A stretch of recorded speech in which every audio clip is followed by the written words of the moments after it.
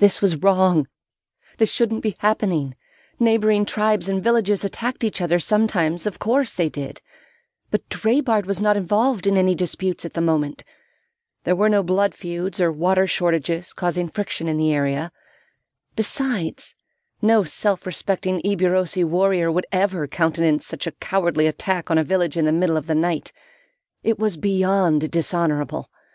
The gods would strike down any tribe that tried such a thing with a plague of boils or worse. I had been frozen in place with shock, but now I clambered to my feet and silently made my way to the edge of the village, keeping close to fences and walls. I had to see what was happening. The screams were horrible, and as I approached, I saw flickering light and smelled thick, greasy smoke. Whoever it was had set fire to some of the huts on the far side of the settlement.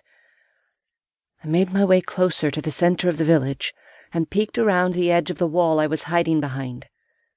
Moonlight and orange firelight illuminated the strange, silvery metal chest armor favored by Illyrian soldiers as the figures pressed further into the village in orderly ranks. There looked to be at least 36 men, armed with swords, pikes, and torches. Oh, gods! They'd drawn Volya and his retinue of warriors away from the settlement, and now they were attacking. Did they mean to kill us all and burn it to the ground? Or was this supposed to be some sort of lesson, a warning to other Eburosi?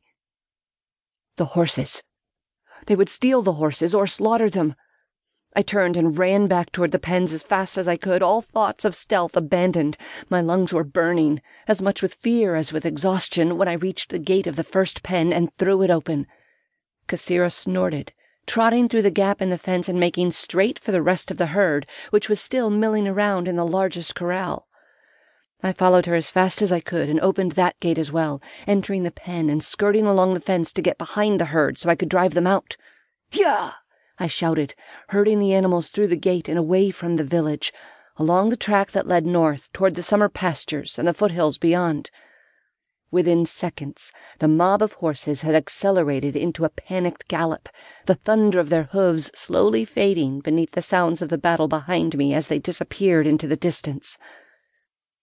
The wolf had better watch himself, I thought, slightly hysterically. He'll be trampled in the stampede if he's not careful. With the horses as safe as they could be under the circumstances, I hurried back to the post I'd been resting against to grab the horsewhip, then ran toward the village and the screaming. In my absence, the remaining warriors who had not gone with Volya had stumbled out of their huts with swords, spears, and axes in their hands.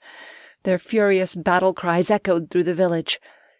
It was strangely jarring to see Eburosi warriors fighting in whatever clothing they'd been sleeping in, without any war paint smeared across their bodies or faces.